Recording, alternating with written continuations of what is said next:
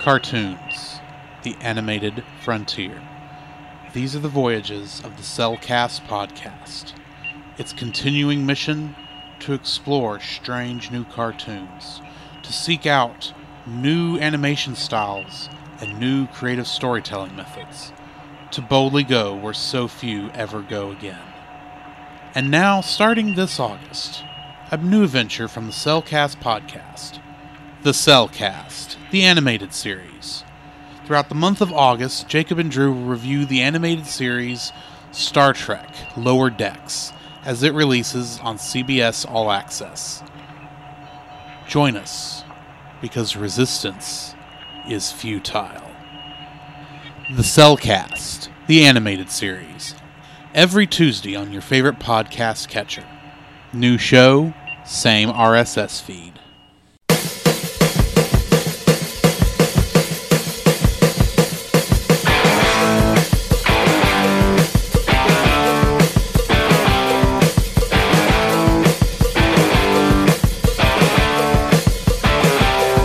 Hello and welcome to another episode of The Cellcast. Joining me today is a man who, well, he just needs to put that thing back where it came from, or so help me. Jacob. It wasn't intentional. Come on, man. Sure.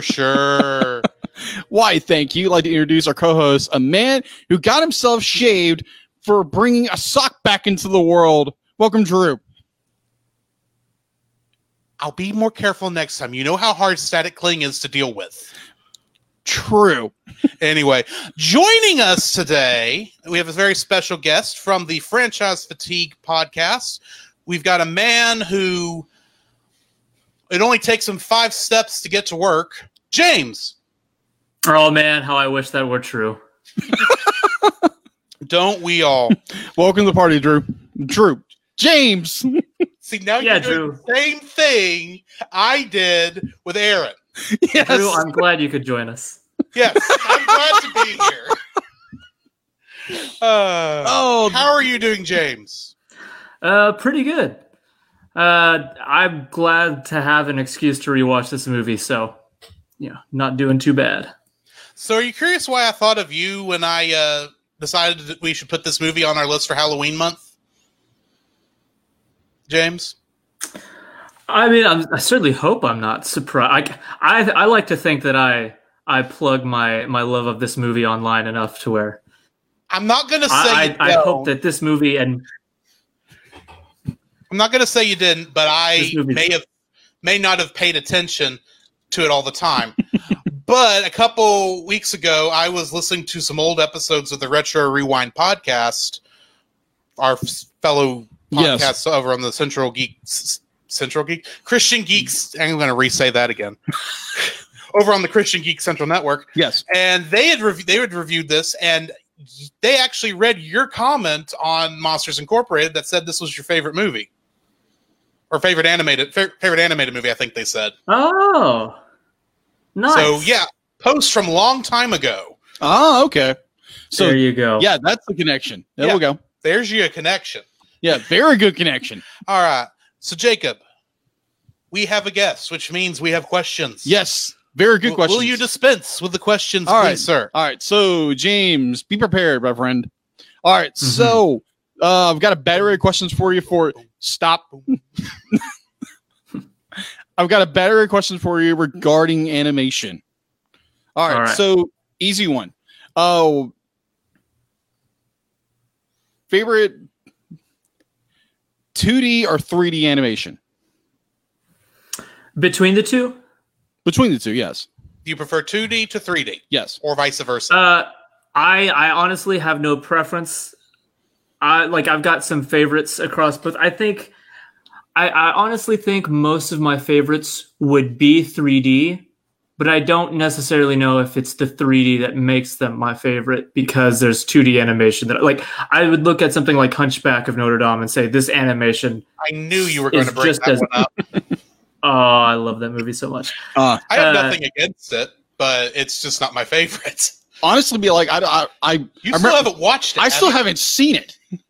It is on the list at some point. Yes, it just hasn't come up on my list. Yes, yet. It will.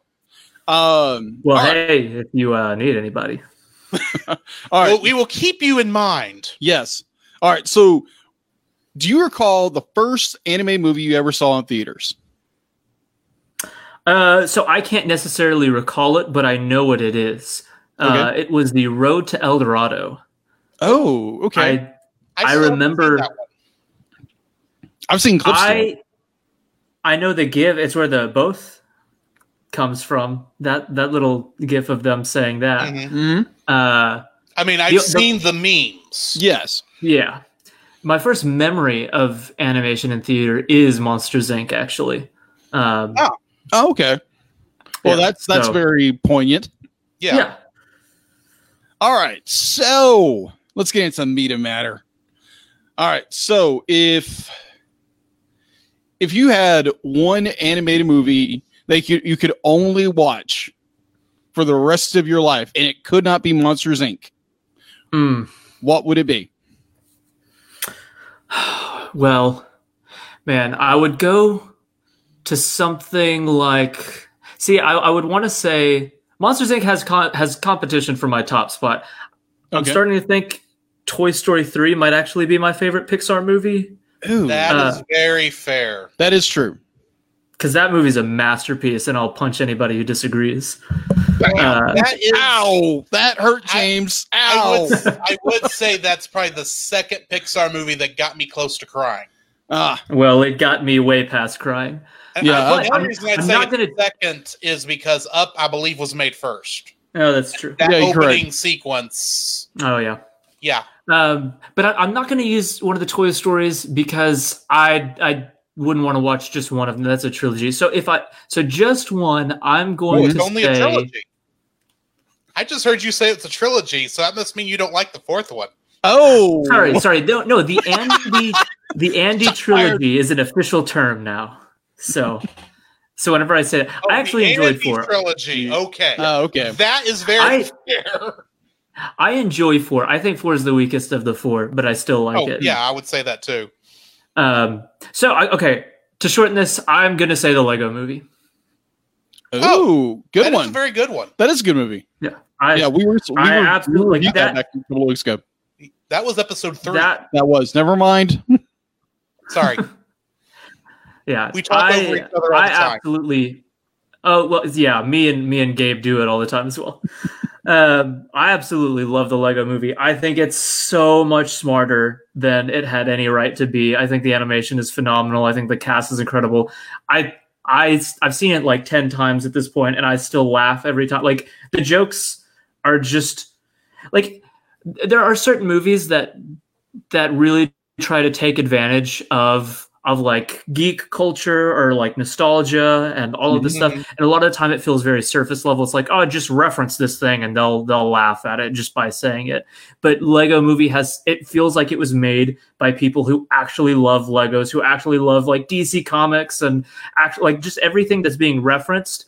It's like these references are obscure enough to know that like this is coming from people like us who really do love this and know this and want to put care and quality into it. So I really love that movie. Especially since the Lego Movie had no right to be that good when it was first announced. That is true. I rolled my eyes at the announcement, and then I was like, well, I might as well take my nephew. When I saw the teaser, I thought, this looks stupid, but I'll still go watch it because if it's a train wreck, it's going to be a glorious one. Yeah. And I went in and thought, oh my goodness, this is actually blowing me out of the water. Yeah. Yeah. My mom and I took my nephew to see it, and he couldn't sit still, and it ended up being us who liked it way more than he did. I was like, shut up, That's Aiden. what I'm watching normally a happens, movie. right? That sounds about right. Yeah. All right. So, what was your favorite cartoon growing up? Ooh, there were a lot, because I think about this myself a lot, and it's hard to pinpoint one exactly. Mm-hmm. So I'm gonna say it's the '90s Spider-Man cartoon. Ooh, good one. I watched that pretty regularly, and like I got incredibly excited whenever the Raimi movies were coming out because I didn't read comic books at that point. I ended up reading them later, But at that point, all of my knowledge came from the show, and so like, oh, absolutely. I was the exact same way. yeah, and so everything I knew about like the Scorpion and the Sand, like all of these people, like I know these people from this show, and so that was probably, even if it's not my very favorite now, although I don't know, I rewatched it with my nephew not that long ago, and I think it holds up. So there was definitely a point in my life where like that was it, that was the show. Okay. Between that Spider-Man cartoon and the X-Men cartoon of the same era, that was my introduction to Marvel Comics, and most of my knowledge of the lore comes from those two cartoons. So what's funny is, I completely understand where you're coming from. What's funny is I didn't get into that, like the X-Men series that everybody else thinks of, that amazing intro. I came into X-Men later with X-Men Evolutions, and then that was my show. Yeah, that's a really good series, actually. That's fair, too. I mean, I was of the right age when those shows were still coming on air, so that was just part of my Saturday morning cartoon lineup. Yeah. Also, shout out to Static Shock, because that's awesome. Yes. That is one of the most underrated of the DC animated universe, in my opinion. Yeah, so speaking of DC animated universe, we cannot forget to mention Batman the Animated Series and all those follow-ups, because that was just phenomenal. I'm almost completed the 4 series because I was blessed enough that someone gave me it as a gift. Like the entire, all 4 seasons, and I keep hitting my mic, all 4 seasons and almost the entire season of Clone Wars just for free, and a bunch of Westerns and amazing films. I'm just like, thank you, Miss Bradley. And so go ahead. Oh, sorry. I was just going to say, so was the question, what was mine or what is my favorite? Yeah. I'd be like, let's say, what is your favorite? What is your favorite? Okay. Because if this is current, then it'd be the Clone Wars, because that show is, oh my gosh, so amazing. I still need to finish Clone Wars, but the reason I have not jumped back into it is I think that is on our docket for the animated series at some point. Speaking of things that made me cry, season 7, man. Ooh-wee. I haven't watched it yet, so yeah, I've watched a little bit of season 1, a little sprinkling here and there, but it's just it's an amazing show. I've got to say, look up the chronological list. Anytime this comes up in any sort of since this is the one I'm bringing to the list, I have decided when we start reviewing those episode by episode on the animated series, we are going chronologically. I don't care how this confuses people, because I have tried seasons 1 through 3 both directions, and chronologically is the best way to do it. Otherwise, you get way too confused. Oh, okay. Yeah. Awesome. So, what do you think about anime, the Japanese animation? So there are a handful of series. I think what I'm finding is I tend to enjoy the features more than the series. There are some series that I do really enjoy. I think Cowboy Bebop, can go toe to toe with something like Firefly. I know that's not super controversial. Like a lot of people love Bebop, but I count myself in that crowd. I love that show. I'm actually just restarted it recently.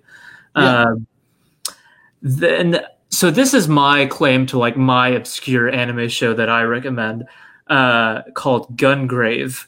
And I think I may have talked to Drew about this at some point. I'm vaguely remembering it, but it's not on my radar, unfortunately. Gotcha. I think this was actually a video game first, and then it was adapted into an anime, and the anime ended up being way better than the game. But I really, really loved that one. I grew up with like Dragon Ball Z and stuff, and that was good. Yeah, that was awesome growing up. Who from our era didn't grow up watching Dragon Ball Z? Yeah, or Gundam Wing, or Sailor Moon, or any one of those shows. That is very true. Or in my case, when Toonami actually started, that was Thundercats, and Thundercats was my favorite show growing up as a kid. True. Does the Samurai Jack count? Yeah. Yes, I will count Samurai Jack because I also count Avatar: The Last Airbender, even though I consider it more of a anime light adjacent. I consider it more Kind like of. it's. I still consider it in my mind a Western cartoon, but it's very anime-esque, and so I will count that for the purposes of our discussion. Yeah, a lot. It has both those shows have a large like influences influence. within anime. Anime influences. How clean that But so outside of that, like I said, I've there's not a lot of series beyond that I found that I really love. There's a disconnect for me between like a lot of the humor used, but I do find myself really enjoying anime features a lot. Like I'm going through some Ghibli and I've really loved everything I've gone through there. And when we get to what we've been watching, I'll bring up another anime film I got to see in the theater recently that blew me away. Nice. one that's been on our list and would have happened had COVID not happened. Oh, I believe if I've looked at if I know the one you're talking about. I'm pretty sure you do. Yeah. So before we jump into that, I will state I don't think we've officially announced this yet, but this November, of course, we are doing Ghibli month again. Mm-hmm. And this month, I'm going to get these 4 over here so I remember exactly what I'm doing. This November, we're doing Kiki's Delivery Service, Porco Rosso, Only Yesterday, and Ocean Waves. For those of you in the stream, these movies. Yep. Not that you can really see them very well from the distance, but anyway. Yeah. Just throwing that out there as a quick, whatever the word is I'm looking for. All right. So plug. There we go. Nice plug. All right. So last and final question, James. What is your most disliked animated movie or TV show? Oh, man. This is the one question I wish I knew ahead of time because I kind of love stuff like this. Man, I don't... This is the precise reason why we don't let you know ahead of time. Exactly. We want the raw answer. I know that there's... Out there somewhere, there's an animated movie that I just really didn't like, but nothing's coming to mind. Yeah, it's more often than not those movies that you watch that you don't like, and then a couple of years later, you completely forget it. Oh, yeah. Yeah. Which is what a lot of the time, movies I watch and hate do tend to stick with me. So I'm betting whatever's lowest isn't something I completely hate, but I'm sure there is an answer. If halfway during the recording I shout just a very mediocre animated movie, it's because I've found it. Okay. Well, we'll keep an ear for that. We'll keep an ear out, and if I need to, I can edit and move stuff around.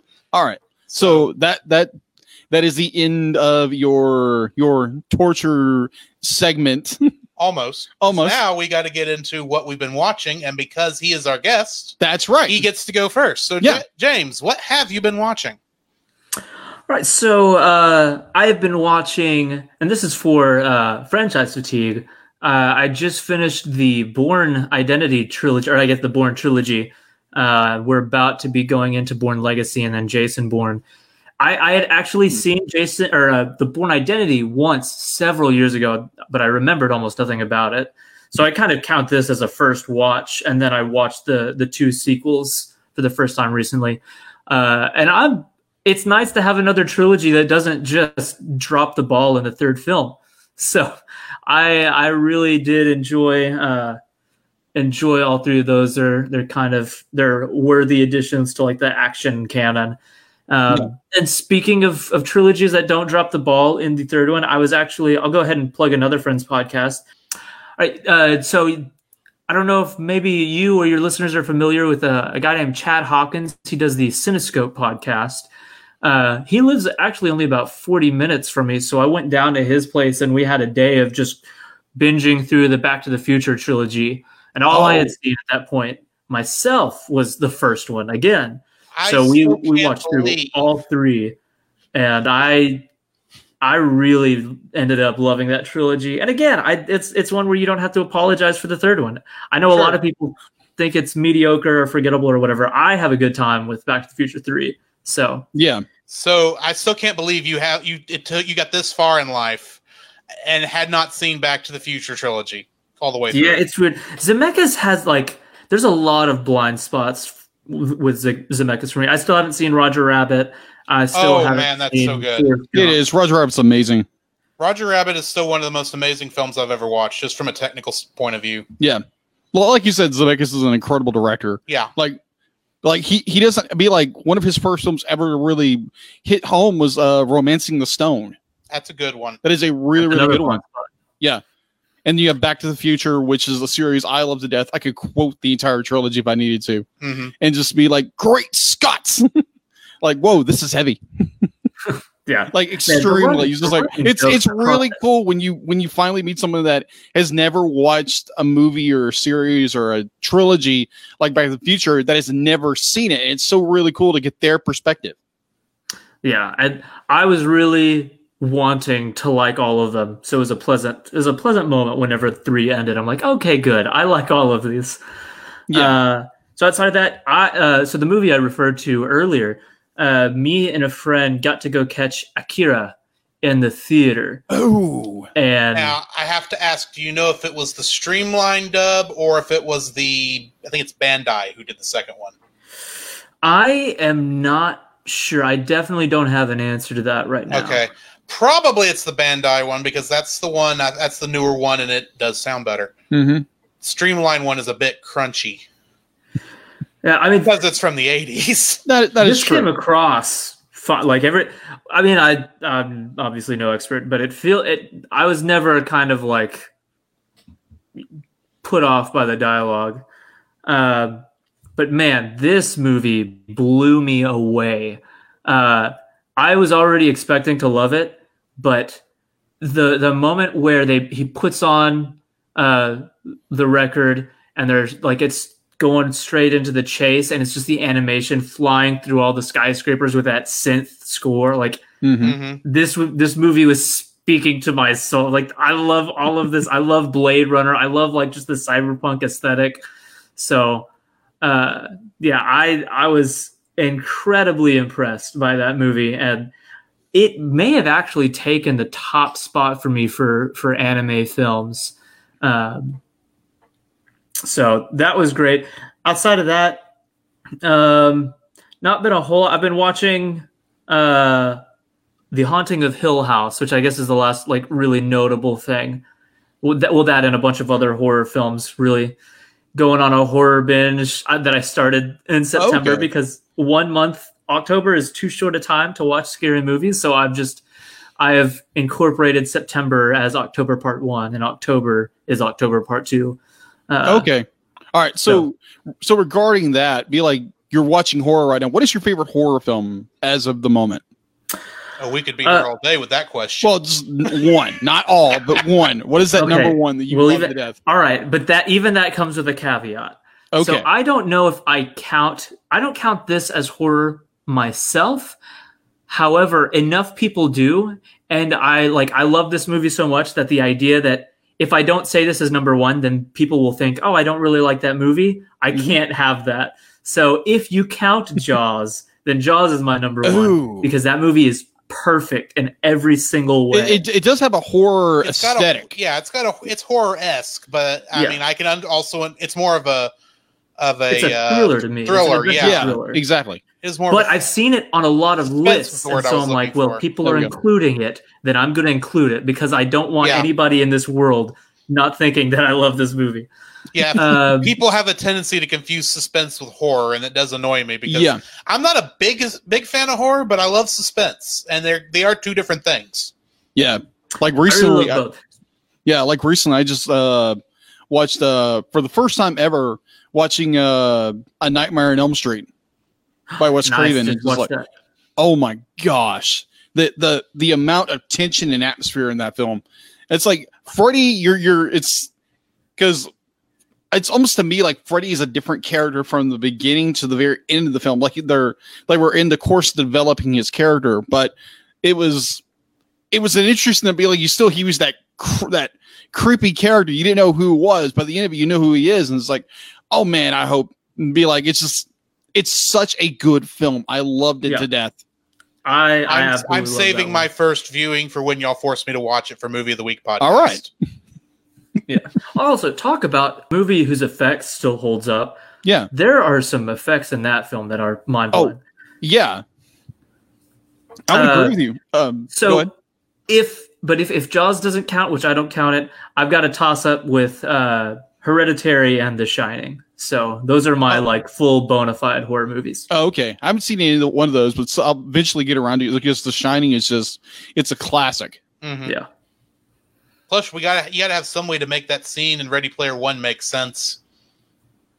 Or if not make sense, at least be understandable to some degree. Yeah. I didn't understand that entire section of that movie. Yeah, and oddly enough, the writer is doing Ready Player 2 now. Yeah, that book's coming out soon. I saw that. I just keep wanting to say Wesley Crusher, but that is not that It's not Wesley Crusher. Will Wheaton has gotten his. I noticed they gotten his script for the audiobook, so that'll be interesting. That will be interesting. I prefer the movie over the book. Right. So, anything else you've been watching, James, before we go to one of us? I am always watching stuff, but we would probably be here way too long. I've got. All right. I had a big long movie day both Saturday and Sunday where I literally just sat and watched movies. See, this is why I had no chance of beating you on the 100 movie challenge. Yeah, because I can't sit and watch movies that long. Here's the thing: I'm still not at 100, and we've got people in that group that are like getting to 200 now. 200, 250. How do you people have this kind of time?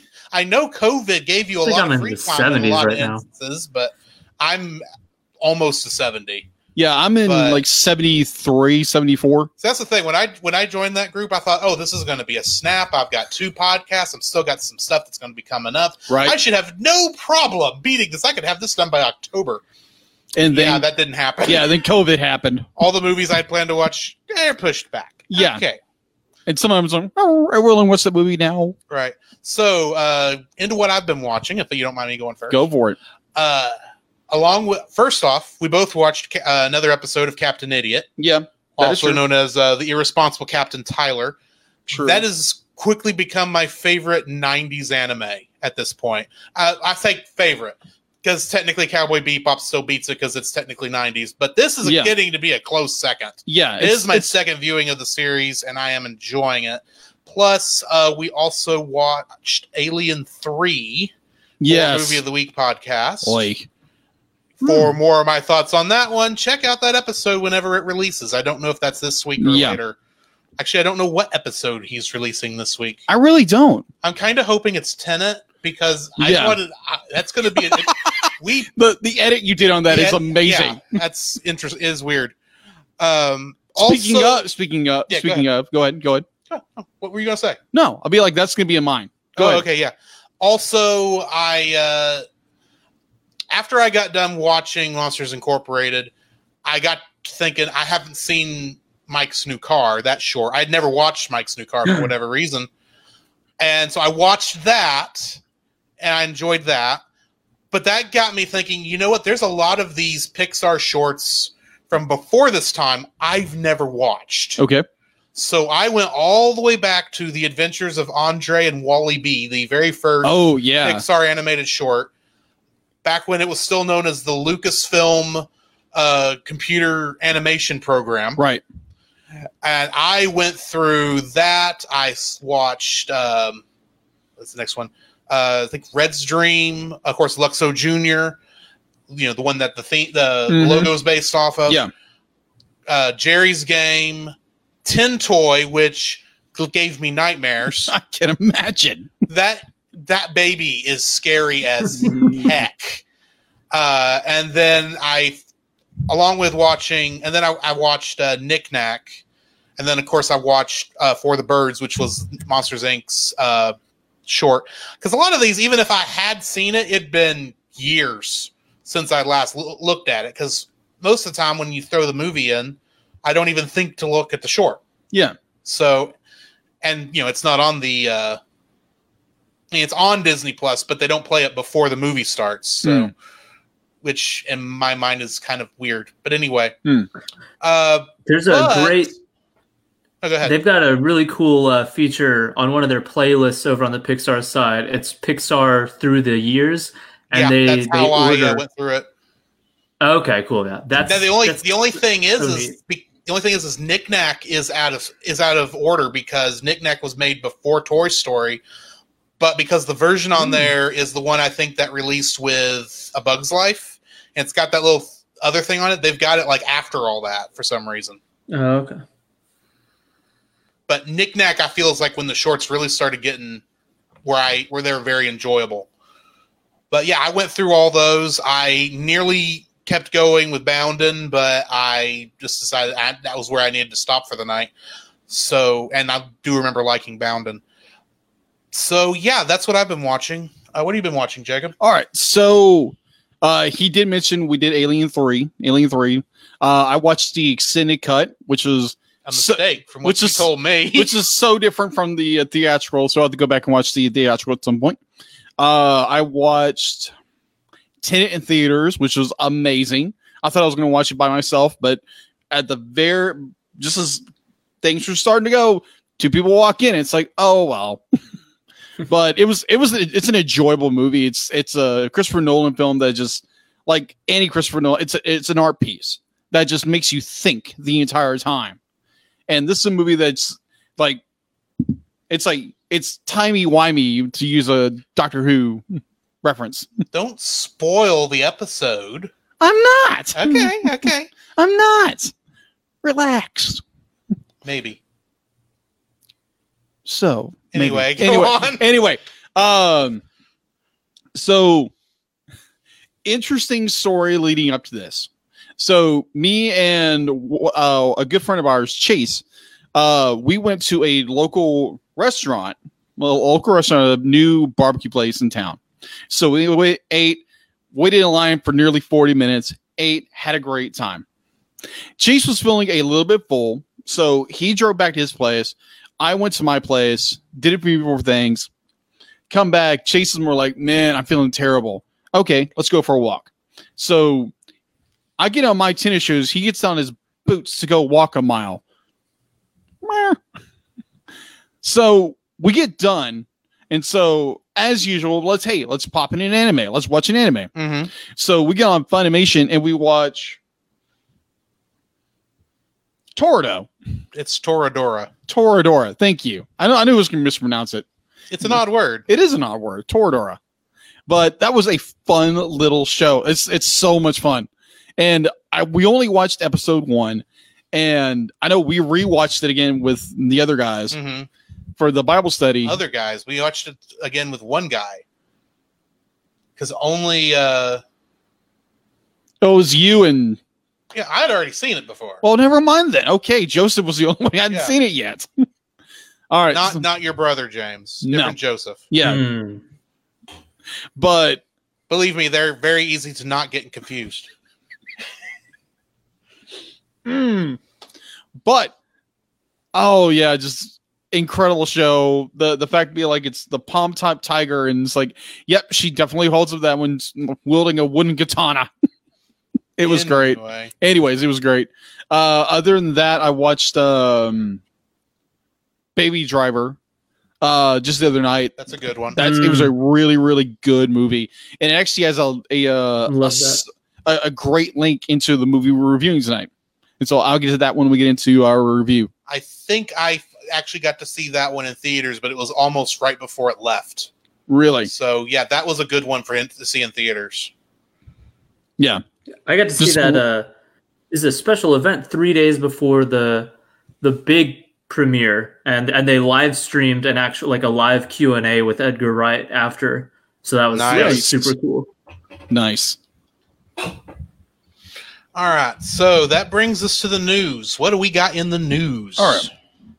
Somebody pull up my skiff. All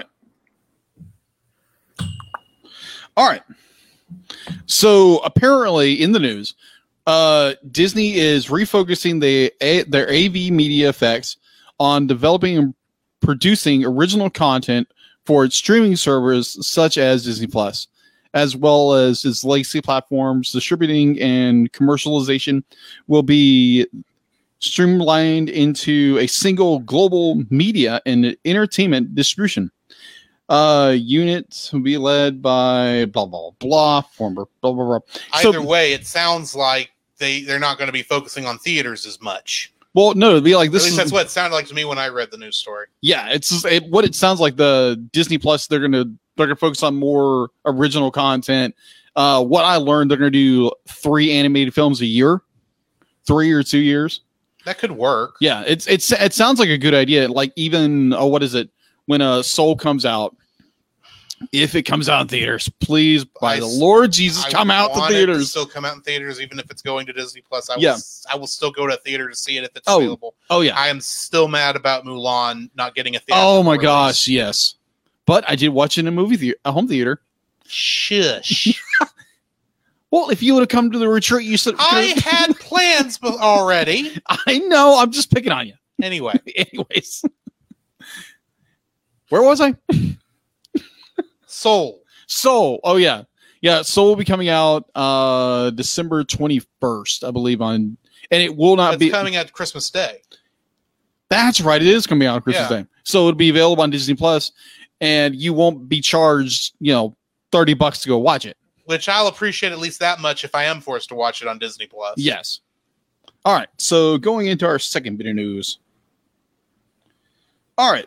So this was a movie I wanted to go see in theaters, but they only had the sub in theaters. But luckily, it's coming. It will be.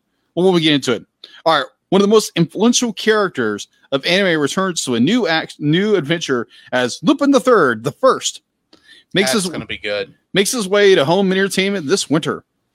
Following the North American theatrical run, including the beloved character in CG for the first time, the film will be released on digital download to own on December 15th and on Blu-ray and DVD combo pack, and a standalone DVD, as well as a steelbook edition of the Blu-ray combo on July 12th, 2021 by G Kids and Shop Factory. Well, I know what I'm buying for myself for my birthday this year. Yeah. Because that's like right after my birthday. Yeah, that is. Yeah, that's just. I'll probably want to buy them myself. Yeah. All right, so I haven't seen the movie, and yet I already know it's going to be good because those Lupin the Third movies, and I've watched a lot of the original show now. Yeah, they are just so much fun to watch, and they're just so tight. I know Gabe's a big fan. Yeah, I mean, I admittedly I was introduced to it through the Castle of Cagliostro about 6 months before we reviewed it, and I just got hooked. And I've gone back, watched through part 1 of the series, which predates all this, and technically has some Miyazaki directed episodes. So yeah, I have enjoyed the fool out of it. So I'm looking forward to this movie. I've been looking forward to this movie since it was first announced nearly a year ago. Yeah, watching the English dub trailer for that was just like, yes, give me more of this. This looks amazing. So too bad though, we are not getting Solid Snake reprising the role of Lupin the Third. Because David Hayter did play Lupin the Third in the one we watched. Really? Yeah. Wow. Okay, that'd be interesting. All right, so our saw it. Huh? You saw it. That is never mind. Misa gets confused sometimes. What's new? Whoa. All right, so getting into our last bit of news. Let me get down to it. All right, so there's a series from the 1980s that is very popular. Almost has an occult following to it. And this series has been around for, the 80s. So 40 years. Mm-hmm. So it had a nice run in the 2000s. And apparently they're getting a new season. I know the suspense is killing you. So yes, if you're a fan of 80s nostalgia, you might want to get on board in this one. And it is called... I'll get to it. All right. If you can get to it. Yes, if people will stop bugging me. Not you, but people here. Either way. All right. Good news comes in small packages. Primarily 6 small packages. We have dead air. Will you continue reading? All right. So I couldn't help but not laugh. All right. So for viewers, there is just a look of impatience. It's like, what are you guys doing? It's like, get to it, man. All right. So it has a main cast of little hoof characters. Things I wish I've never said. But move on. Twilight Sparkle Applejacks, Rainbow Dash, Fluttershy, and Pinkie Pie are back for an all-new season featuring brand new, adorable character design inspired by Japanese chibi-style animation. My Little Pony, Pony Life premieres Saturday, November 7th, 11:30, 10:30 Central on Discovery Family. Produced, it'll also be available on Discovery Family Go, the network's TV everywhere app. So, yeah. Okay, moving on. Because we're not going to get into that. No, we're not. I thought it was interesting. It is good for people to know. Yeah, exactly. I'm not going to get into that. Okay. I have sworn off ever looking at that property ever again. Okay. That's all I'm going to say. Yeah. No temptation. No temptation. Shush. Shush. Just go on to the next one. No, that was it. That was the last bit of news. Okay, so getting into our spoiler-free review of the movie Monsters Incorporated or Monsters Inc. Yes. I don't think I've ever heard which of those two is the actual title. I've always heard people call it both. So, James, what are your spoiler-free thoughts on this movie? Well, it's pretty perfect. I really love this movie. I think I'll try to avoid talking too much about the things that I'm bringing towards our section. But I think it's genuinely funny, throughout, and I think it's one of the most inventive and just all around creative premises just in animation or live action, regardless, just in film. It's such a cool idea. So yeah, I'll wait to elaborate more when we get there, but my quick brief thoughts without getting into the plot and specific things that I'll talk about more is that it's just a great time, start to finish, that makes excellent use of its animation, of its really cool premise, and all of its cast. All right. Good deal. So, Jacob, your thoughts? My thoughts. Well, when this movie came out, it was 2001. That was my senior year in high school. I still liked animation. I didn't really get a chance to go watch it, obviously, in theaters. And I remember watching it at home or watching it somewhere. And it really didn't hold my interest. It really didn't. Because I was a weird person back then, I think. Yeah, because I think when I was around that age, I really didn't like little kids. Okay, not liking the little kids, I understand. Yeah. Because sometimes they can be annoying. Yeah. That... I said sometimes. Sometimes. When they're not your relations, they can be. Yeah, that very quickly changed a couple of years later. But overall, I finally was able to watch this film a couple of days ago. Actually, downloaded from Disney Plus onto my iPad and watched it there. And I was just like, man, this is a good movie. So this is technically your second viewing of the film. Yeah, this is my second time watching the film. And I've got to say, you didn't like it the first time, but you love it now. Yeah, I mean, it's a thoroughly enjoyable film. It's wonders of what 19 years can do. Mm-hmm. I thoroughly enjoyed it. The animation in it, the story itself, it's just worth gloating over.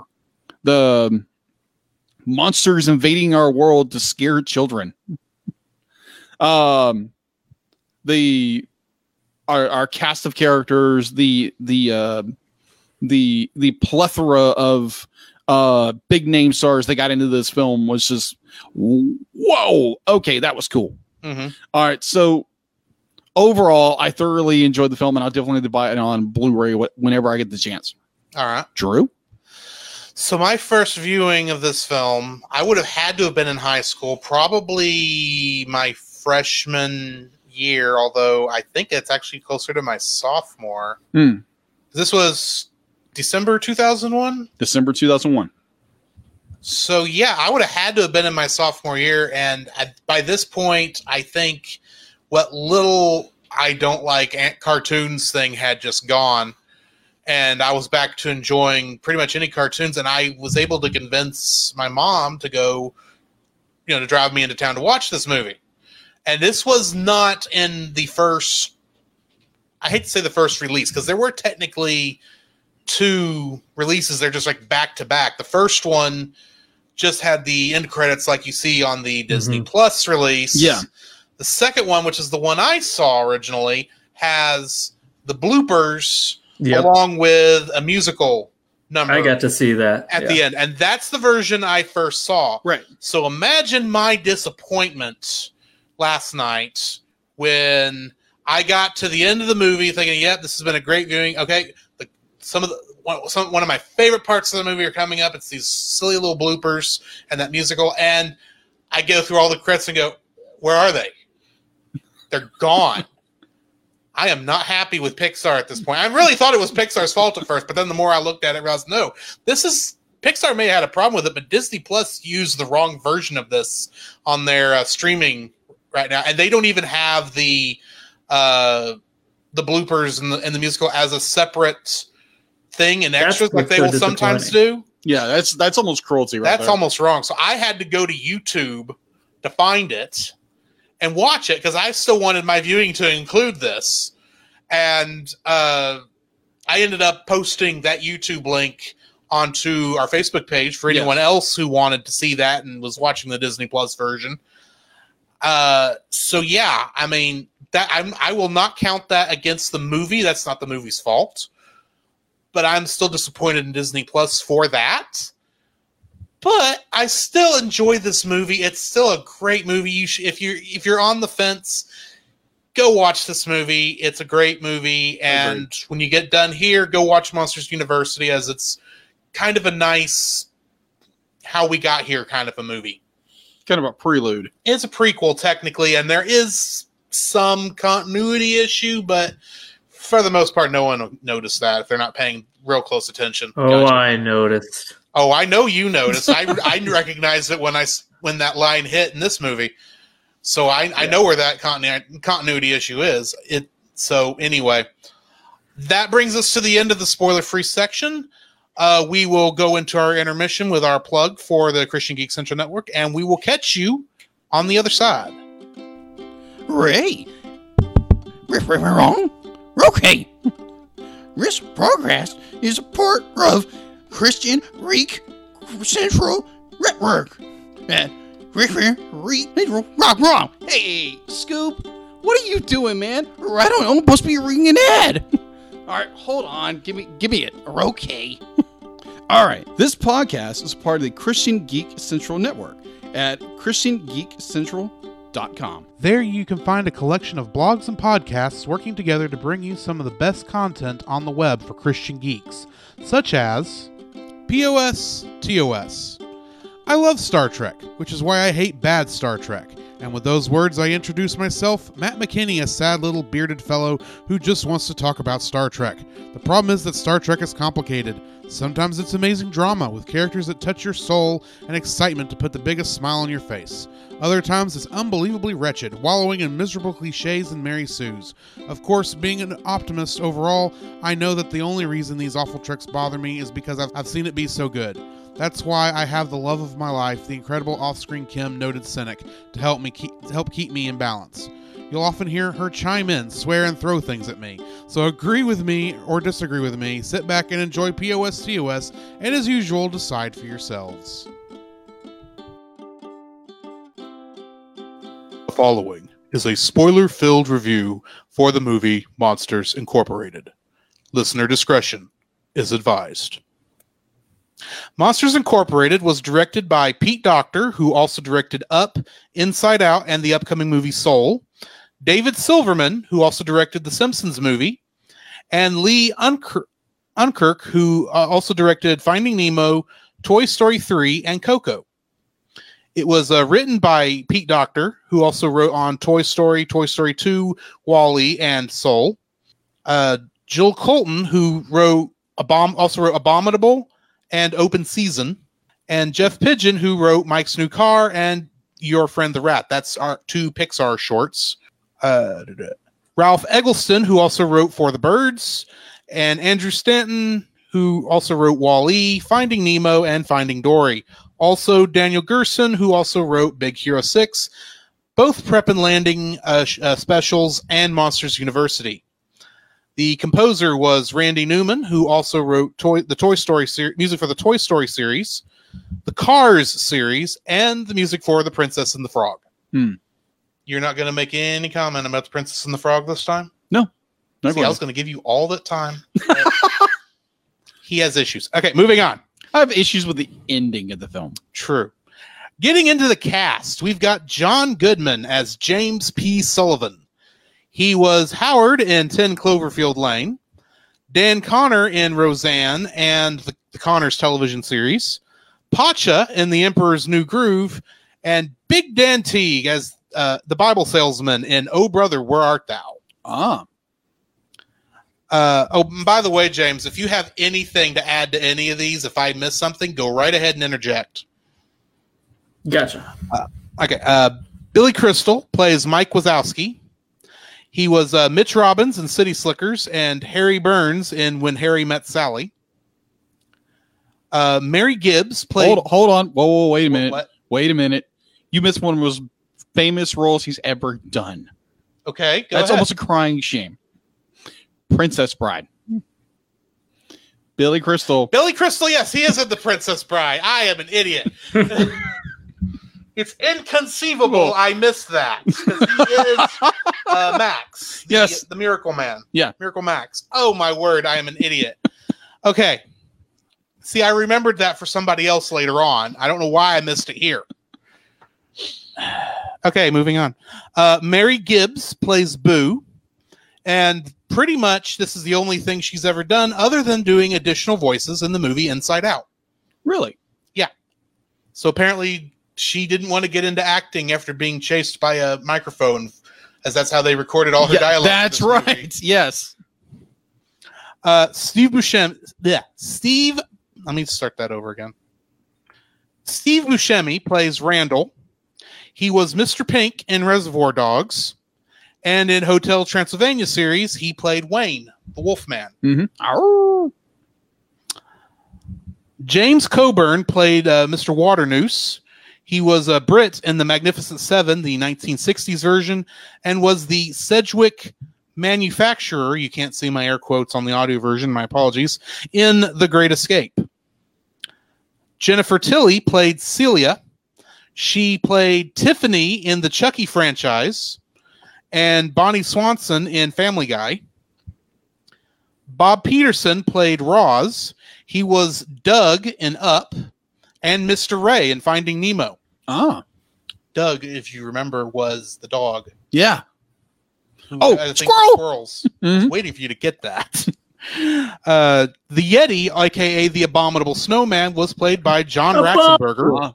He, of course, played Cliff Clavin on Cheers and Ham in Toy Story, and pretty much at least one speaking role in every Pixar movie ever made.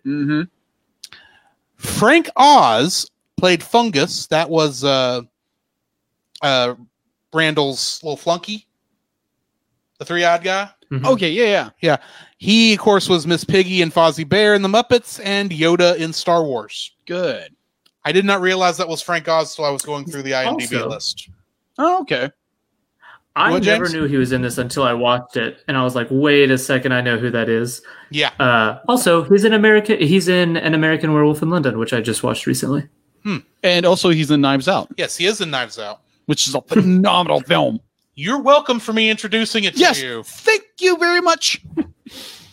Daniel Gerson plays both Needleman and Smitty. He also played the desk sergeant in Big Hero 6. Steve Suskind played the floor manager. He played J.J. Eureka Vados in the Saturday morning cartoon version of The Tick. And apparently someone named Pitchman in Star Trek V: The Final Frontier. I.e. the bad one. Bonnie Hunt plays Flint. She was also Sarah Whittle in Jumanji. Does God meet with a sergeant? Yes. Well, that will come up on the Movie of the Week podcast at some point. Yes. Bonnie Hunt was Flint. She was Sarah Whittle in Jumanji and Jan Edgecombe in The Green Mile. Jeff Pigeon plays Bile. He is all the aliens in Toy Story franchise. Samuel Lord Black played George Sanderson, and that is actually a cameo for one of the programmers at Pixar. Really? Yeah. Yeah, I thought he did a pretty good job in this as George. Bob Bergen plays Schmidt, who he also played Masaru in the streamlined dub of Akira, the eager young space cadet in the Cartoon Network Duck Dodgers series, and also No Face and the Frog in Spirited Away. Oh, okay. And of course, we can't go into any of these without mentioning a couple of Kingdom Hearts connections. Of course. Bill Farmer plays a photographer in Monsters Incorporated. He is, of course, the voice of Goofy for the past 20 some odd years, which means he played Goofy in Kingdom Hearts. All 11 games now. Wallace Shawn played Rex in the outtakes of Monsters Incorporated, and of course was Rex in Toy Story, and played Rex in Kingdom Hearts 3. I'm assuming archive audio of Mary Gibbs as Boo was used in Kingdom Hearts 3 as well. John Ratzenberger played Ham in Kingdom Hearts 3. Brett Booker was the trailer mom in Kingdom Hearts 3. Jeff Pigeon was the aliens in Kingdom Hearts 3. And Ricky Nivera, who was in the art department for Monsters Incorporated, was given a special thanks in the credits of Kingdom Hearts 3. Interesting. And if you're curious why I keep saying Kingdom Hearts 3, it's because Kingdom Hearts 3 was the one that had both Toy Story and Monsters Incorporated as levels. Right. That's why that kept coming up. Gotcha. So that brings me to the end of my cast list. What do we have in info and stuff? All right. So info and stuff. So if you're interested in where you can watch this movie streaming, if you have a subscription to Disney Plus, you can watch it there. And it is available in 4K with HDR over there too. Yes. I couldn't get it to come on, but it is available. Strange. I think it was my bandwidth. That could be a factor. Mm-hmm. All right. So you can also purchase or rent it, preferably rent or buy. You can rent it at Amazon Prime Video for $2.99 and YouTube for $3.99. On IMDb,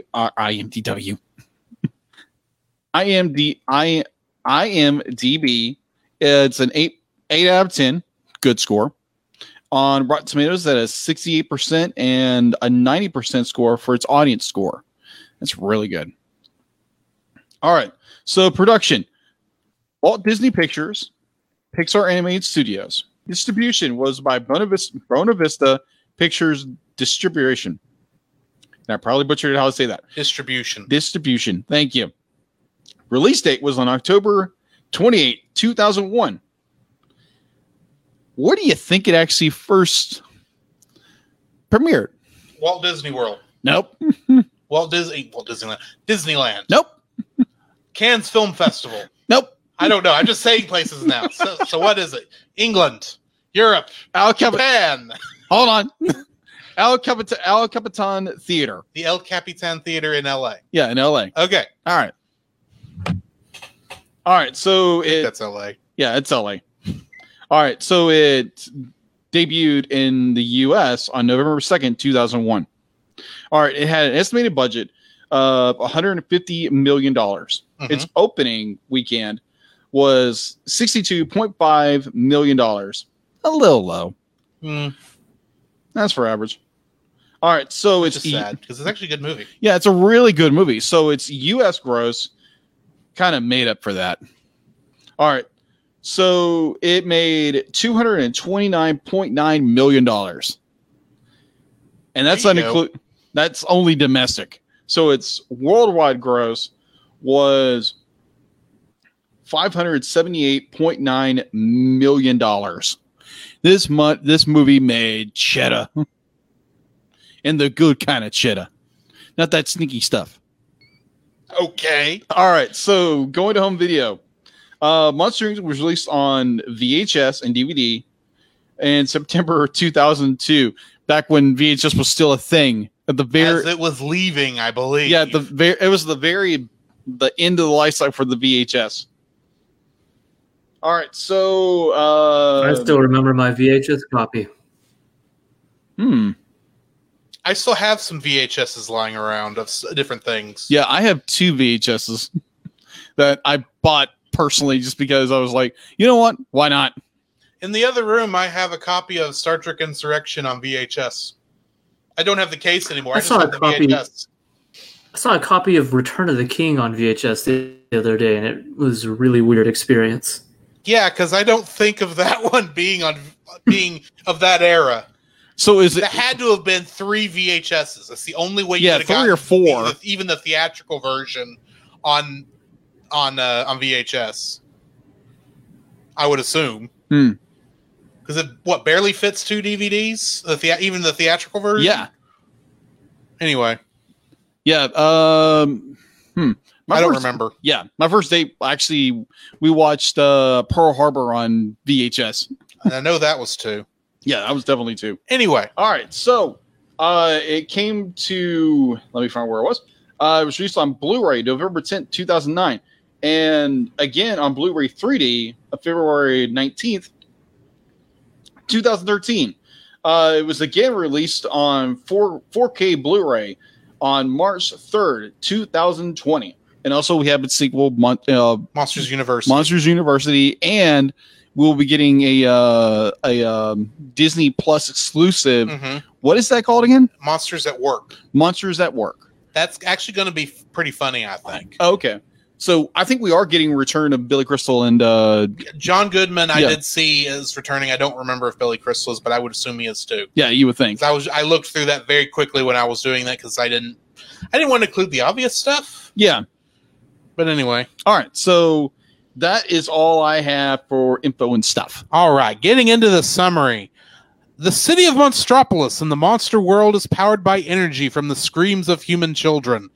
At the Monsters Incorporated factory, skilled monsters employed as scarers venture into the human world to scare children and harvest their screams, through doors that activate portals to children's bedroom closets. It is considered dangerous work as human children are believed to be toxic. Energy production is falling because children are becoming less easily scared, probably thanks to the internet. And Henry J. Waternoose III, the company's CEO, is determined to find a solution to the problem. James P. Sully Sullivan and his best friend Michael Mike Wazowski are the organization's top employees, but their chief rival, Randall Boggs, is close behind. One evening after work, Sully discovers that someone has left a door activated on the scare floor.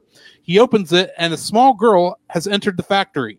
After several failed attempts by Sully to put her back, Randall sends the door back into the factory's door vault, and Sully conceals her and takes her out of the factory. He inadvertently interrupts Mike's date with his receptionist girlfriend, Celia May, at the Japanese sushi restaurant called Harryhausen's, and chaos erupts when the child is discovered. Sully and Mike manage to escape with the child before the Child Detective Agency, the CDA, is called by the sushi chef and quarantines the restaurant. They soon discover that she is not toxic after all. Sully grows attached to her and calls her Boo, while Mike is just anxious to be rid of her. The duo smuggle her back into the factory disguised as a baby monster and attempts to send her home. Randall discovers Boo and tries to kidnap her with help from his long-suffering assistant, Jeff Fungus, but mistakenly kidnaps Mike instead. He straps Mike to a large machine called the Stream Extractor, which he intends to use to revolutionize the scaring industry and solve the monster world's energy problems by forcefully extracting screams from kidnapped human children. Before Randall can use the machine on Mike, Sully intervenes and takes Mike and Boo to the simulator where scare recruits do their training. But Waternoose was expecting Sully to give the recruits a demonstration and forces him to roar, which scares Boo. Mike tells Waternoose about Randall's plan, but Waternoose, who is secretly in league with Randall, exiles Mike and Sully to the Himalayas instead. The two meet the abominable snowman, who tells them about a nearby village, which Sully realizes he can use to return to the factory. Sully, who by this time has realized the true effects of scaring on children, prepares to return, but Mike refuses to go with him, caring more about their dream of breaking the all-time scare record and feeling betrayed when he decides it no longer matters. Meanwhile, Randall and Waternoose are preparing to use the stream extractor on Boo, but Sully suddenly arrives and saves her, destroying the machine in the process. Randall and Sully battle, and after Mike returns and helps Sully overpower Randall, the two reconcile, taking Boo and flee. Randall pursues them to the door vault, and a wild chase ensues among the millions of doors as they move in and out of the storage vault on rails to the factory floor. Boo's laughter causes all the doors to activate at once, allowing the monsters to freely pass in and out of the human world. Randall attempts to kill Sully, but Boo overcomes her fear of Randall and attacks him, enabling Sully to catch him. Sully and Mike then trap Randall in the human world, where two residents of a trailer park mistake him for an alligator and beat him with a shovel. Waternoose brings Boo's door back to the CDA. Mike distracts the CDA while Sully and Boo take her door to the simulator. Waternoose reveals his plan, but it's revealed that Mike secretly recorded his confession and played it to the CDA, who arrests Waternoose. As he is being dragged away, he furiously blames them for destroying the company and worsening the energy crisis. Sully and Mike meet the leader of the CDA, who is revealed to be Roz, who was working undercover. Roz thanks them for their help and allows Sully to return Boo home, but she has Boo's door demolished to prevent any monsters from making further contact with her. With the factory temporarily shut down, Sully is named the new CEO of Monsters Incorporated. Under his leadership, the energy crisis is solved by harvesting children's laughter instead of screams, as laughter has been found to be 10 times more potent. Mike takes Sully aside, revealing he has rebuilt Boo's door. It needs one final piece, which Sully took as a memento, in order to work. Sully puts the door chip into place, enters, and joyfully reunites with Boo. So, James, since you are a guest, you get to go first. What is your first like of Monsters Incorporated? So my first like is the chemistry between Mike and Sully. I think in terms of like buddy relationships, they are often overlooked, understandably so, because we've got 4 at this point. But you think Friends and Pixar, you think Buzz and Woody, like First coming. Tim Allen and Tom Hanks are iconic, and we all know their voices immediately. Their dynamic is iconic. It's fantastic. But I genuinely think that Billy Crystal and John Goodman completely match those other 2 characters in every aspect.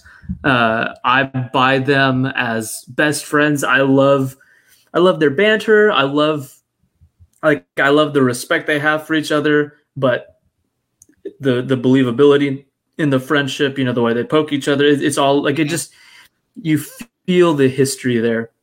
And we actually covered Monsters University back whenever we were underrated, before we went to the podcast Underrated, before we went to Franchise Fatigue. So I really like Monsters University, but the one thing I didn't like about it is the continuity issue, because I like the applied like best friends since childhood aspect of the, like they grew up this unlikely duo of this enormous monster and this smaller eye, but like you imagine them just, I think Mike says since the 3rd or 4th grade, so just their dynamic, the drama they have, as it goes on, but you actually feel the betrayal, like you understand Mike's position. It's incredible. And obviously, just to talk about the voices themselves, you'd be hard pressed to find like actors with more immediately recognizable voices than these 2 guys. So like both of their comedic timing, even before this movie and since, like they're incredible comedic actors as well, and they bring everything here. It's a genuinely hilarious movie. It feels improv. I don't know. It's everything about these characters, I think, is absolutely top tier. Alrighty. Good deal. So, Jacob, what's your first like? My first like would actually be the story itself.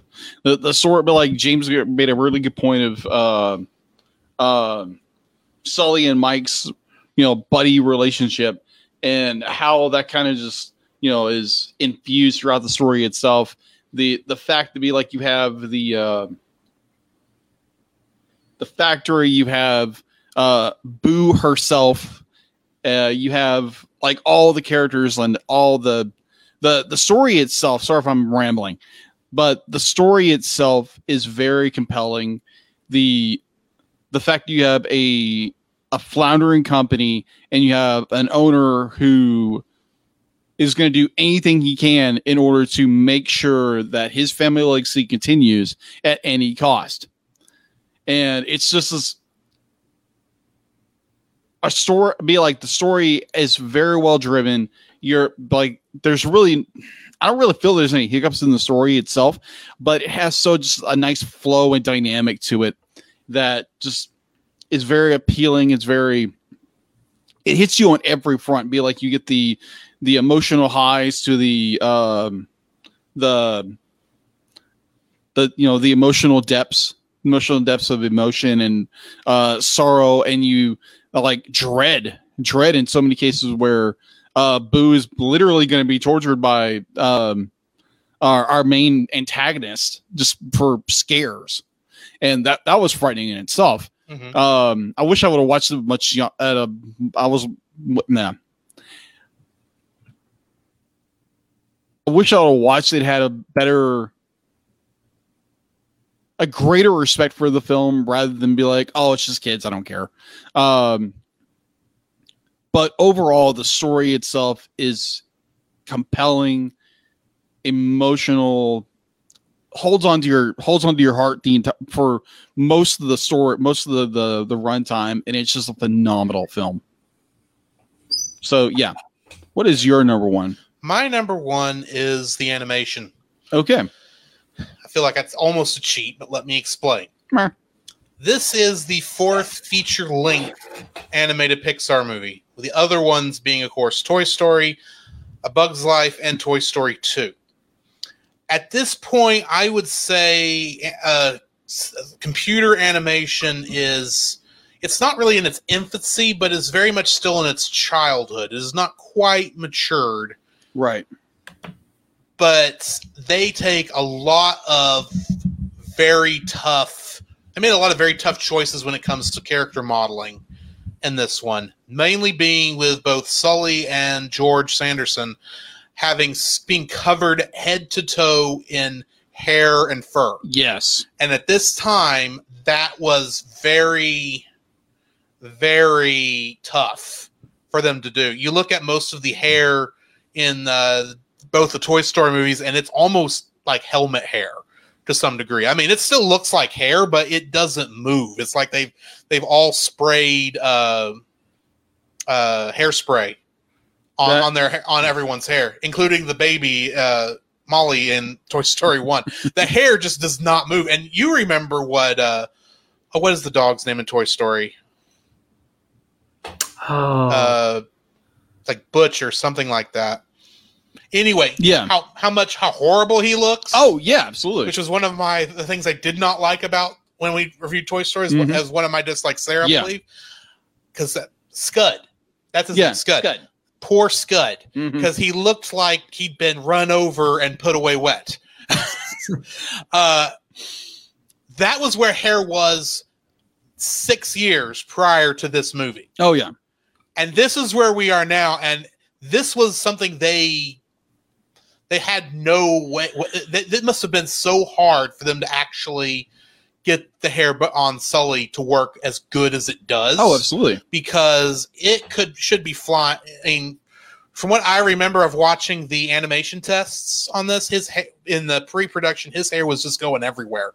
Oh, yeah. It just did not flow away, because that takes a lot of processing power on the computer side in order to make all those hairs flow like they're supposed to. It's the same reason why fire and water and particle effects are so hard for computers to do, is because there's so many calculations for so many, small minuscule things, and hair is just a little bit easier simply because all the particles are at least connected. But not only is the hair and the fur amazing for 2001 in this movie, oh yeah, the fact that almost no character is bipedal. And there's a lot of bipedal characters. Yeah. But there's also the fact that you've got Mike, who's just an eyeball with arms and legs. Pretty much. Something like that had not really been done in computer animation. Yeah, the amount of detail on Mike's eye itself. You got Celia, who is a Gorn. That's not what she is. A Gorgon who's got, the snakes for hair. Mm-hmm. And the snakes move, not realistically, mind you, but they're very believable. Yeah. They're very active, more cartoony, but they're very active and they look good. There's no reason that should have worked as well as it did. Mm-hmm. All the background aliens, there is not one. There's like very few aliens. Did I say aliens? You said aliens. All the background monsters. There's very few background monsters where the model is repeated. Yeah. There's a lot of different ways to do this because you look back at Toy Story, every one of those human children were copies of Andy with different hair. That is not the case here. This is, well, except for Sid. Sid was a originally designed character, but all the kids at the party were Andy with different hair. That is not the case here. Admittedly, once the CDA shows up, you have very easy, repeatable designs that you're not going to notice as much. But, the rest of the monsters, like at Harryhausen's, which, if you don't know, is a call-up to Harry... Did I say Harryhausen's? Yeah, it's the Harryhausen's. That's right.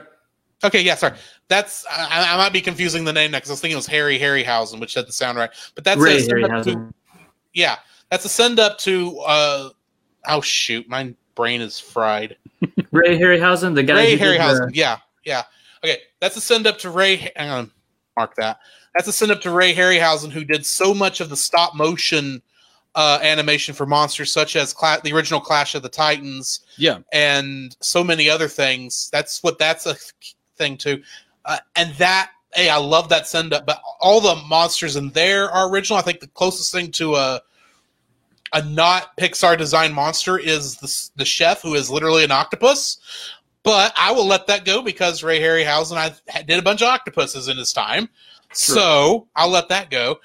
It's the amount of originality in character designs and the fact that they are willing to use this much fur and the fur looks this good is just phenomenal. And yeah, that's what my number one.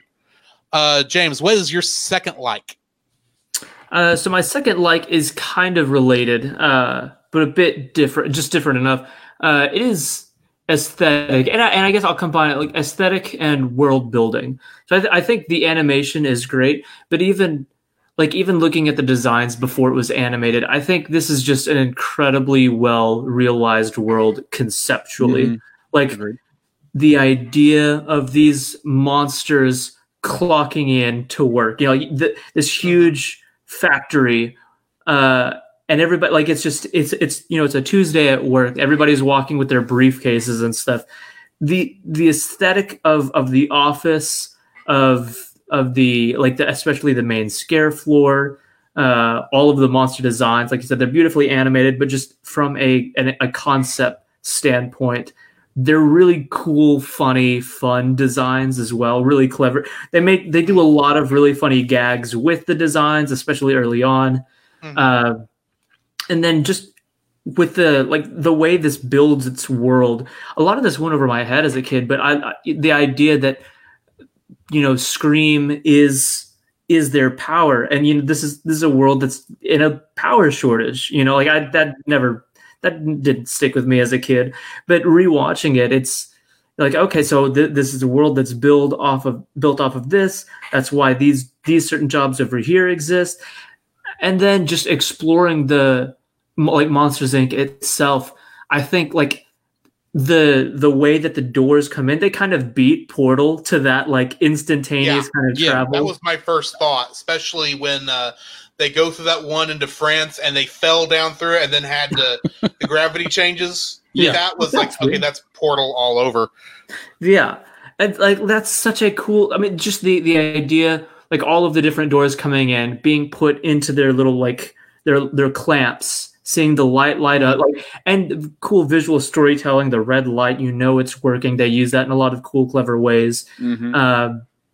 And yet, that instantaneous travel there, during the climax, whenever you've got all the different doors sliding around, it's just, these are so many cool, really inventive ideas, and they all look really cool. Just from a design point of view, everything is so cleverly designed and put together and realized. Just the aesthetic, the way things look, the believability of the world, the way it builds this world, it's done with such an incredible attention to detail. And I think for me, it's still, of all of the different worlds that Pixar has built, I think this is my favorite of their original ideas. You know, they've got like Inside Out is really cool and clever, and like obviously Toy Story is amazing and it's such a cool idea. But this one, the idea that the monster in your closet is just, you know, Gary on Wednesday trying to feed his face, like it's such a cool idea.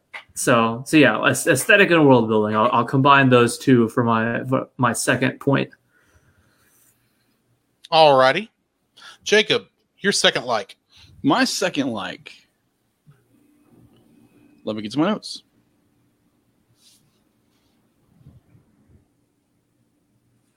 Okay, so mine is going to tie back into Drew's first.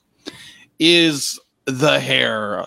That long, beautiful hair on Sully's body. Man, it's like how, like you said, be like for animation in 2001, the fact of how his hair flows and it has this realistic texture to it. Now, granted, it's not perfect. It's not perfect, but it's so believable. Be like, if I was a kid in 2001 watching this in the theater, it's like, this would be phenomenal.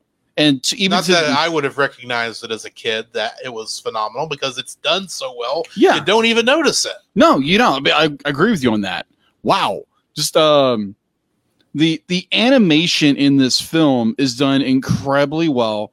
I do have a little nitpicks here and there. I'll get that in my dislike when we get there, but just the level of believability in so many of the character designs when it comes to hair. Is just spot on in so many ways. The texture, weight, the way the wind like when Sully, when Sully's going down through the village, and like you get all that effect. Be like it's flowing back. It'd be like it's got the realistic texture that is just so incredibly well done. And hair. That's my number 2. Hair. All right. My number 2. Here's the thing. I remembered this scene from all previous viewings, but it did not occur to me that what this scene actually was until this viewing. Because in many ways, what we are kind of sort of seeing throughout the entire movie is the same type of send-up you can see in old Tom and Jerry cartoons, when for some reason Tom would be in charge of making sure a baby didn't get hurt, and somehow the baby walks out into the middle of a construction site or factory. Kind of happens here. Yeah, it does. Where my favorite scene is a send-up to the classic Tom being horrified at the death of a baby that's not actually getting killed, and during the trash compactor scene. Oh, yeah. Because I swear I have seen those facial features on Tom before that Sully had in this. And it is so perfect. And of course it ends with him being brokenhearted that Boo is dead as far as he knows. Yeah. And he's making the same type of sounds Tom makes in those cartoons. And I remember thinking, I did not notice that until this time. Maybe it's just because I've gone back and watched some Tom and Jerry recently, which I haven't brought up on the podcast because I've just watched it here and there. But it was just that amount, the fact that it transfers into that little bit of slapstick, classic slapstick, with every single bit of that trash compactor just getting worse and worse. Pounding and crushing. And the thing is, we already know Boo is safe. Yeah. Because we've already seen her hanging out with the kindergarten class that is inexplicably touring the factory for no apparent reason. We know she's fine. I say kindergarten. I think it's actually preschool. It's not for no reason. It's bring your obscure relative to work day. True. But I don't think half the factory knew that prior to Sully getting there. Yeah. And she just happened to blend in with a kids group. Yeah, and so she happens to blend in. But we already know she's fine, but we're watching Sully having this over dramatic reaction to every single little bit of this machine that he can see through this plexiglass window, which would never be in a factory setting for one of these things. I have to add, working in a factory, I kind of know this. It's all there for this great fun. I say fun. You can see the horror on his face, and knowing that she's safe, it's kind of fun to go, oh man, you don't know what's actually going on, Sully. Poor Sully. It's just such a fun scene and a great callback to classic Hanna-Barbera animation that I just loved it. Agreed. So yeah, that brings us to the end of our likes, unless anybody has something more they wish to add real quick. Well, I would like to add one thing. Okay. I did mention in the very beginning I watched Baby Driver, and there is a Monsters Inc. references. Oh yes, yeah, throughout this film actually. So I forgot about that, but yes, there is. All right, so there is quite a few funny nods throughout this film of Monsters Inc. It is where our main character, Baby, it's not his real name, but it's like it's a code name. It's a code name he uses, Baby. And so he quotes Monsters Inc. to Doc, played by Kevin Spacey, in an effort to calm the kingpin down. He quotes, "You and I are a team," Baby says. "Nothing is more important than our friendship." That line works on Doc earlier in the film and has the opposite effect in the tender third act. So just a little. When I watched the film, I was like, "Wait, that's timed out." How that timed out, and like even the character of Doc could be like, "It's like don't pull that Monsters Inc. blank on me, doesn't work." I was like, "Okay," it's like, "Yes, that's Providence." Yeah. But yeah, I wanted to throw that out there because it was really interesting watching that the other day. Alrighty. Anybody else got anything before we jump into dislikes? Last thing I want to mention is, and I've already talked about it before, especially my opening just synopsis of my own feelings on it. This movie is incredibly funny. Like it's a very smartly written movie. It's I don't know. I find this movie works as a comedy more than 95% of comedies released today. It's so dialogue driven, and all of the lines are funny, but it's also kind of equally slapstick driven. And as somebody who also really likes slapstick, like Three Stooges and Chaplin, stuff like that, like it's just, and like you said, Tom and Jerry, like all it harkens back to all of those old school kind of, whenever like the situation and the physicality of the situation is the joke. There's a lot of that here, and it's all just really, really well done. Very, very funny movie, not just as a kid's movie, but like as a 25-year-old, I'm watching this and laughing. All righty. Good deal. So then let's jump into our dislikes. James, if you can think of anything you don't like about this movie, now is your time to get it off your chest. Pass. Wow. I had a feeling. Yeah. You really don't have any critique at all? I don't know. I don't. If it's the tiniest thing. Here's the thing. Nitpicks. That's the thing. I'm thinking about nitpicks. I don't think, I'm not going to sit here and call it the greatest movie of all time, but sitting down and thinking about it, I would genuinely, just for the sake of discussion, I would like to bring something here. And I knew that this question was going to be asked before I watched the movie, so it's not even like that wasn't on my mind. But I don't know if anything to bring. Like, there's nothing that I didn't actually like, even to a nitpick level at all. Like, this start to finish, this movie just works for me. Mm-hmm. Okay. Do you have anything then, Jacob? Okay. Mine would be some of the animation does not hold up to today. Like, yeah, obviously it was made 19 years ago. So be like, some of the animation is not going to age so well. And what I'm referring to is the CDC. CDA? Yeah, CDA. Thank you. CDA. And their uniforms. The fact to be like, they're wearing plastic protective uniforms to make sure they're not contaminated by the children. Mm-hmm. but every time I see their animation, it looks like it's wet plastic. It kind of is. Yeah, I understand. It's just Although I always thought it was like a rubber suit. Yeah, it is. In a way, it is a rubber suit, but at the same time, it looks like they walk through a shower before every scene, and they just look wet. And so, Okay. Yeah, granted, it's a nitpick. It's a very little small nitpick about it. So yeah, that's about my only nitpick or dislike about this film. So, yeah, I had a hard time coming up with dislikes too. I'd like to point out that in the history of the Cellcast, there's only been one other movie we had this hard a time with coming up with dislikes, and that was My Neighbor Totoro. Yeah. Oh, yes.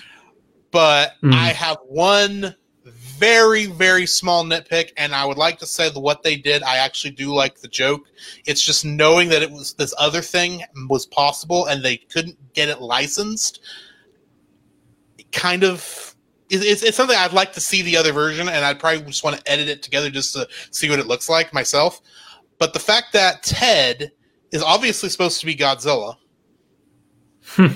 and they couldn't license the Godzilla roar from Toho, so they put the chicken cluck in when they said that.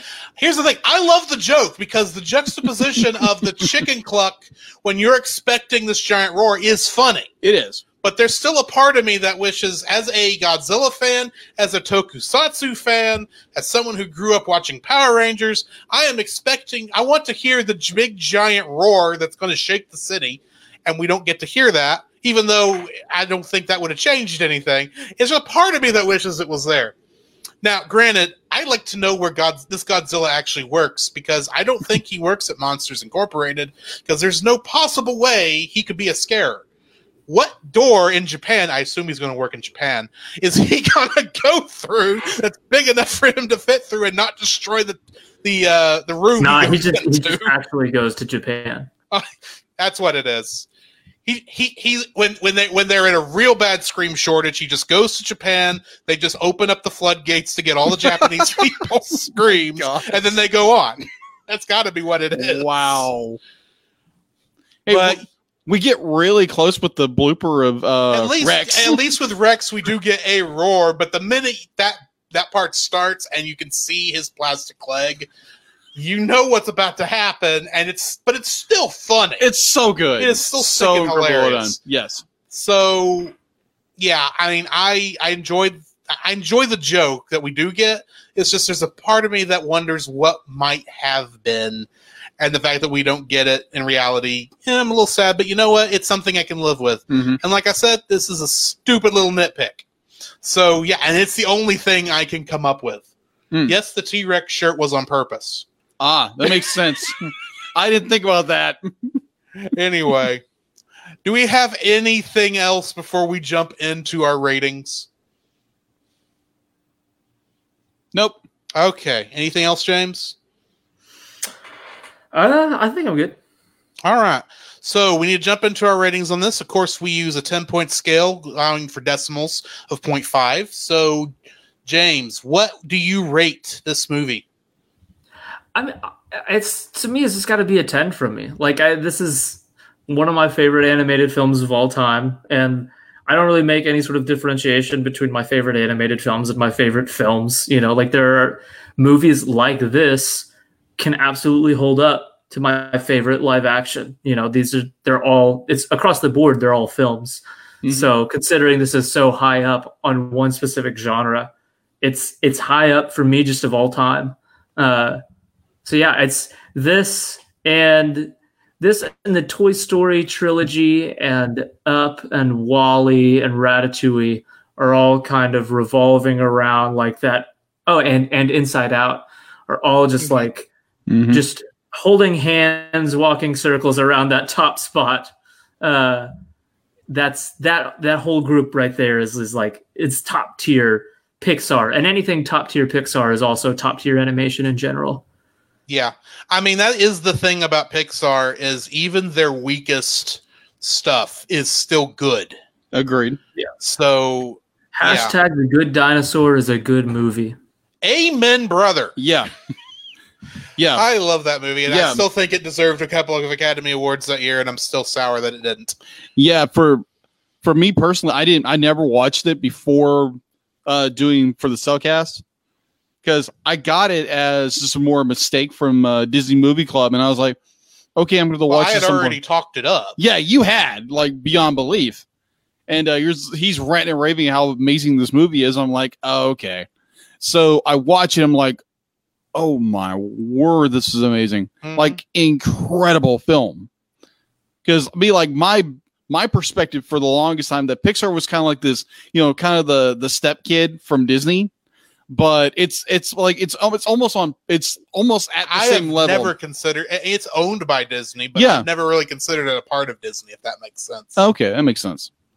When I think of the animation houses, Yeah. Pixar is its own thing next to Disney. Yeah, that's just from my perspective. I always thought it was the Unlike step now, kid. how I feel about Blue Sky, which I'm hoping Disney makes better. Yeah, they're working on it. I hope so. They're working on it. So now that we know your feelings about The Good Dinosaur, what are your feelings about Monsters Incorporated? What is your rating for Monsters Incorporated? It's a good solid 9. It's a good solid 9 in my opinion. I'm not gonna say it has any flaws whatsoever. It's not a perfect film. There is such thing as a perfect film.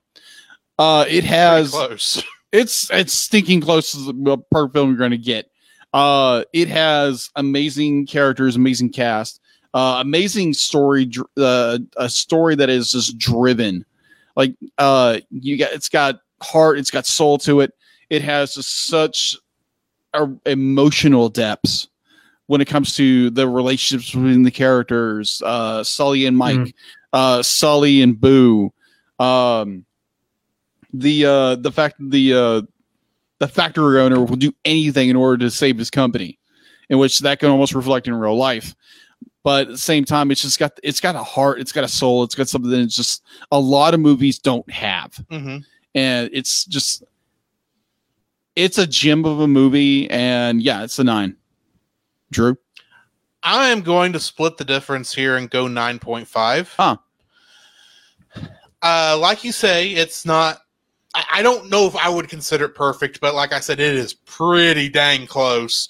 I hate giving movies perfect scores because I know there's some little thing I must have missed, because very few movies are 100% perfect. But this is one of the best ones I've seen. It's still one of my favorite Pixar's. Personally, I think I like Onward was good. Onward was is one good. I really enjoyed, and I'm looking forward to when we go back to re-review Yes, that one. I love And Onward. Inside Out was good. I really want to see that one again. I think that's the thing. There's a lot of the other ones that's like I know of certain scenes that I really liked, but I don't know if I'd say the whole thing. Monsters University, outside of the continuity error, might be the closest thing to a movie I like on the same level as Monsters Incorporated. With the exception of perhaps The Incredibles. Incredibles is up there too. Anyway, yeah, it's a 9.5. It's a great movie. There's a lot of the way they push the envelope for the animation on this is by itself enough to make this movie at a 9.5 because of how well that's done, and the comedy is just spot on. Agreed. So yeah, I'm gonna have to give it a 9.5. Which brings us to the end of yet another episode. Yes. So, come, Jacob. We must prepare for next week. Prepare for what, Drew? The same thing we do every week, Jacob. Record a podcast. Oh, boy. James, where can they find you at? You can find me over at the Outer Rim, a Star Wars group. I am an admin along with some other friends over there. It is a Facebook group, I should say. So if you enjoy Star Wars, even still, there is a lot of stuff still going on. The Skywalker saga may have ended, but we've got Mando Season 2 coming up. We've got the High Republic book initiative. We've got a lot of Star Wars stuff going on. So if you still love Star Wars and you want to talk about everything that you love about it and just talk about it in a positive light and avoid some of the more constant barrage of debate and anger around the series, feel free to join us over there. You can also find me over on Letterboxd. I am there as JL Hamry. It's JLHAMRI. I post reviews there every now and then, and you can just see all of the many lists that I've created since I've been on. And then lastly, and I feel bad because I haven't been plugging this on my own podcast, but I completely should, and it's more relevant now than ever. But a mutual friend of ours, Ryan Ashley Wall, has a YouTube show called the Raw Quiz Show. I was on season 1. Sadly, I did not win, despite deserving the top spot myself. Yeah, I'm still not happy that that was ripped from you. That just proves that don't ever miss an episode when you're a contestant. It was a rough time for me, for sure. I really had that top spot in my sight. But season 2 is coming up before long. I shall be returning for season 2, and you are going to be another contestant there. So we're going to be battling it out over a quiz show. So definitely, may the best nerd win. I intend to. I'm going full-fledged. I am committing to the wrongly killed Return for Revenge character. I'm probably even going to buy an eye patch for this thing. So I'm excited about that. And go over, I think it's Raw Quiz Show or RQS on YouTube. It shouldn't be too hard to find it. I think the channel is the Raw Quiz Show is the name of it. Okay, yeah.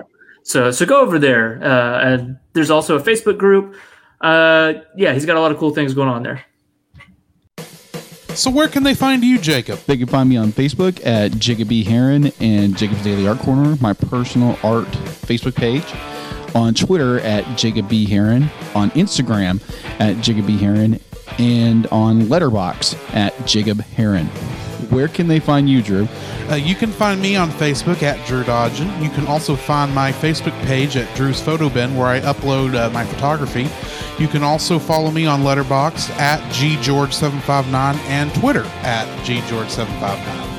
Where can they find us, Jacob? You can also visit our website, thecellcast.podbean.com, where you will find every episode we released and links to listen to it on Apple Podcasts, Google Play, and Stitcher. Our RSS feed, if we aren't in your favorite podcast app directory, please share, review, and subscribe to us there and share us with your friends.